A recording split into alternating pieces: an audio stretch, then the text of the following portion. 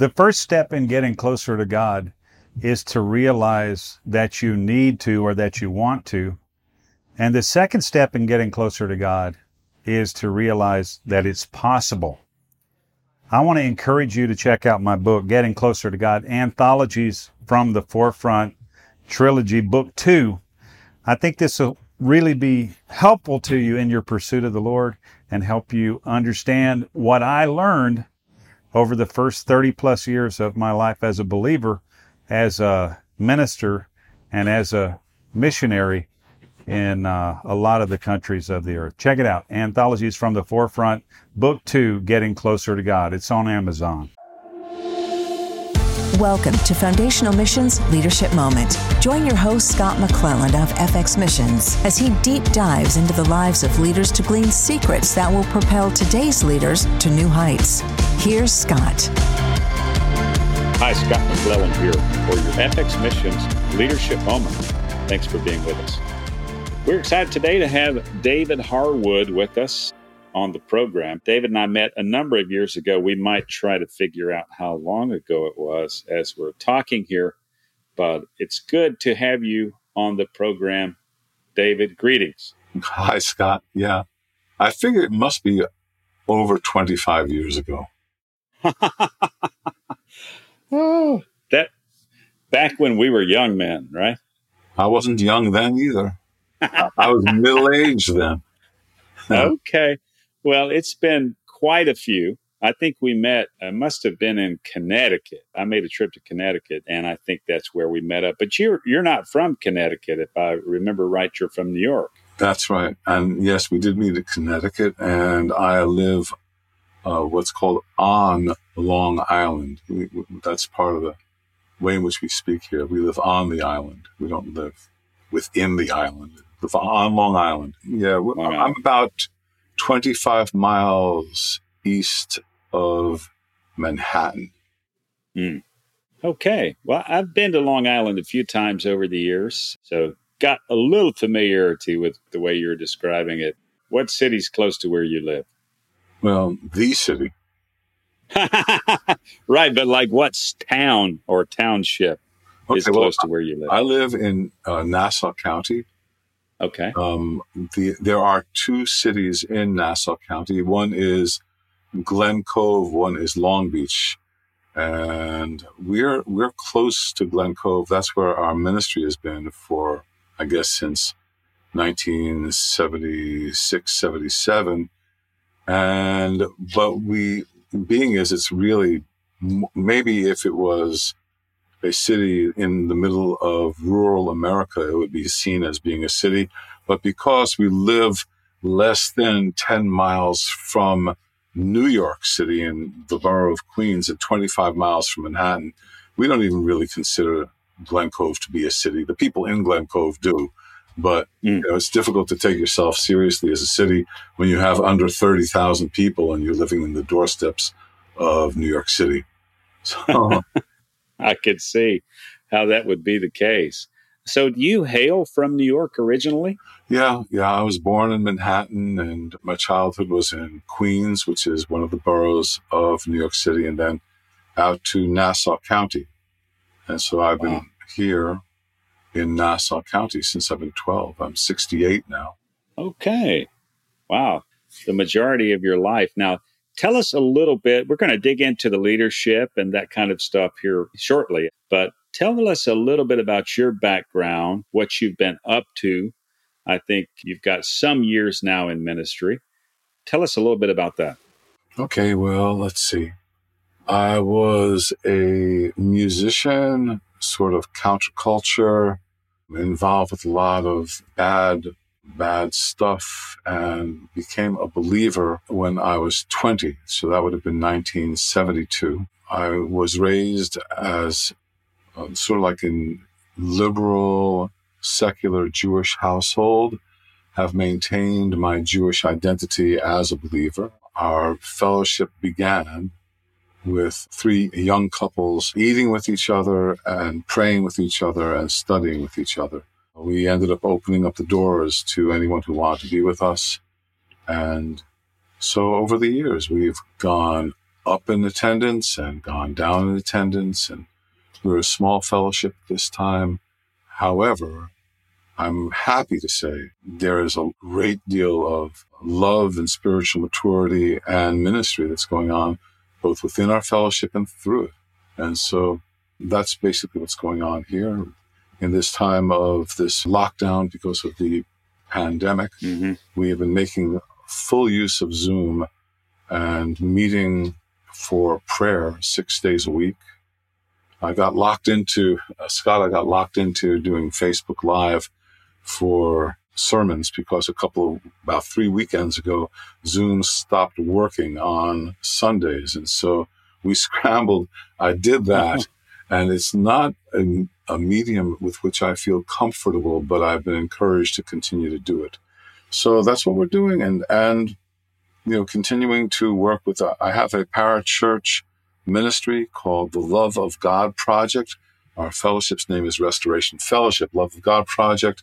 We have been doing, education and seminars in regards to the love of God. And we've printed 3 books. The first one is named God's True Love, which is used as a textbook for the Fire School of Ministry under Dr. Michael Brown's auspices in the Charlotte area, and now online through God TV.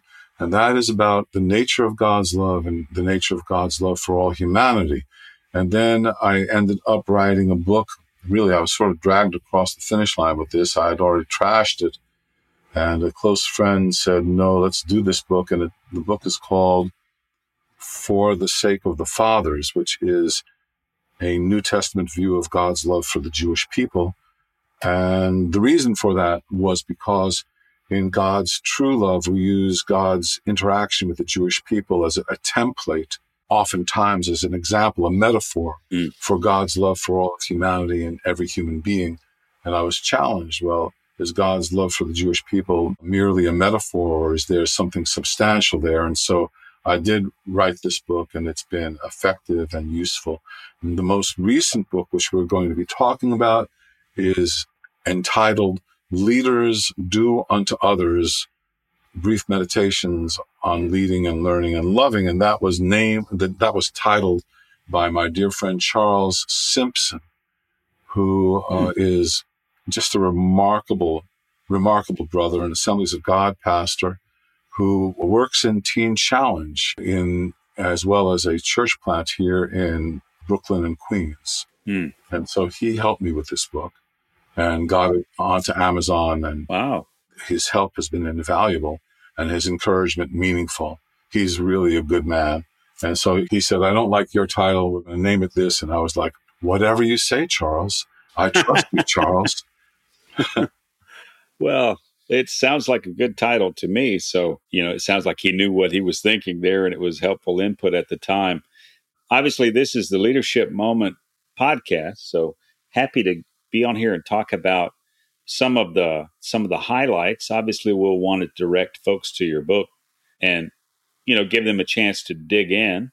In this particular time, we want to do what we can to whet the appetite. So it'd be really good to find out a little bit more about that. What was your inspiration?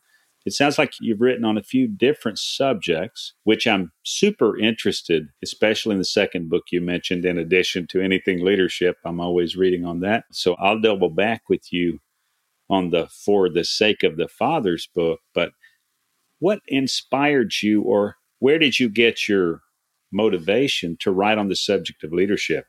I was asked to give a leadership seminar for some friends I'm connected with. The Love of God Project, not our congregation, but this parachurch ministry, is affiliated with a Messianic Jewish apostolic network called Tikkun.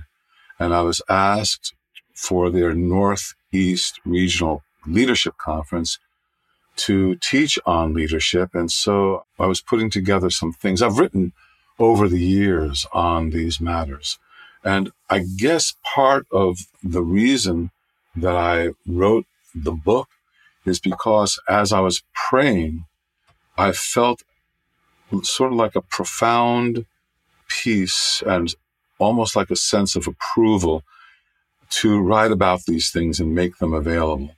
And so the title, Leaders Do Unto Others, has to do with an illumination that I received back in the very early 80s, most likely like 1982 or 83. I was struggling through trying to find my way in adapting and understanding a biblical understanding of leadership, followership. There were a lot of issues concerning things like commitment and submission and authority. And I was really doing my absolute best to follow the Lord in these things and studying, had a couple of bookshelves on pastoral theology, was going to conferences and listening to a multitude of cassettes. And finally, I was sort of like throwing my hands up in the air and saying, God, I really want the balance in this. Would you please help me, show me what's going on? How should I be orienting myself? And what I thought and what I believe is that the Holy Spirit illuminated what the Lord Jesus said, which was that in the same way, treat others the way that you would want to be treated. And it was like this light went on that as a leader, I should treat those who are following me in the same way that I would want to be treated if I was following someone. And that followers should follow somebody in the same way they would want to be followed if they were leading. And so this little rule that the Lord gave, which is a call to spiritual, social, cultural, spiritual maturity, has been one of the things, and I'm certainly not claiming, and oftentimes I forget about my goal, but in the background and how I have sought to orient my life by the mercy of God has been that I would treat those for whom I am leading in a way that would reflect the type of consideration I would desire if I was following someone.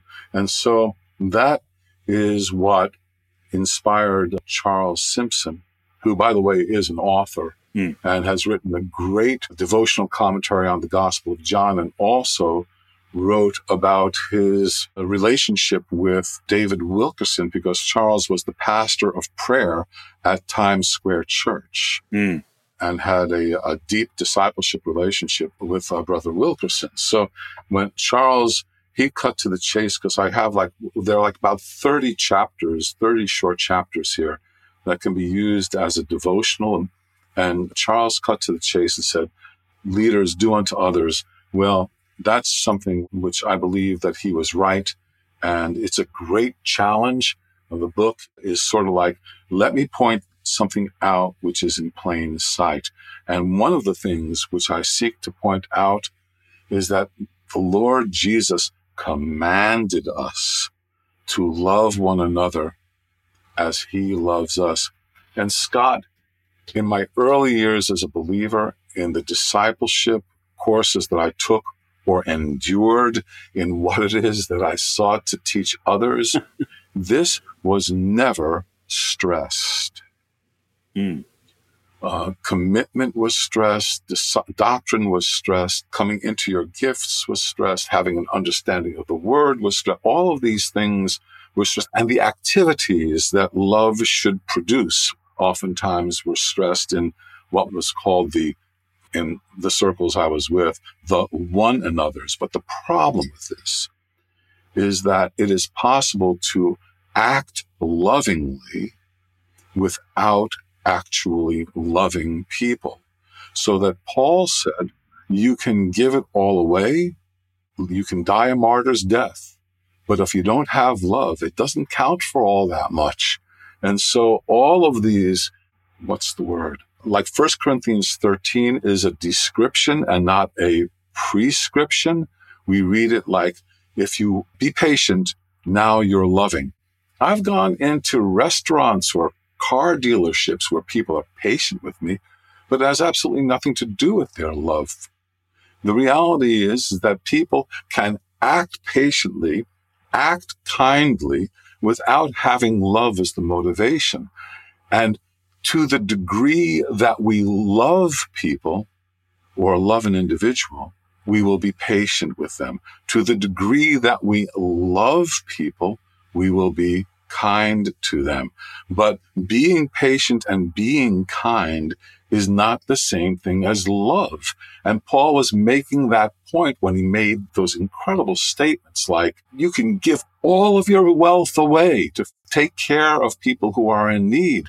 But if you don't have the heart, the love which should be producing that, and instead you're going for the appearance of it, there's something that's wrong there. And so I try to address these issues of motivation, and I really believe that this book will be effective in helping people to grow in their relationship with the Lord and in their relationship with who they are and in relationship ultimately with those that they lead. So that's basically the book. Thank you for joining Scott with today's Leadership Moment. We hope you've apprehended an inspirational nugget or two that, when activated in your own life, will be imparted into those you lead. You may contact Scott at scott@fxmissions.com. Visit fxmissions.com to learn more about how you can grow your own leadership and engage in missions. Until next time, good day, everyone.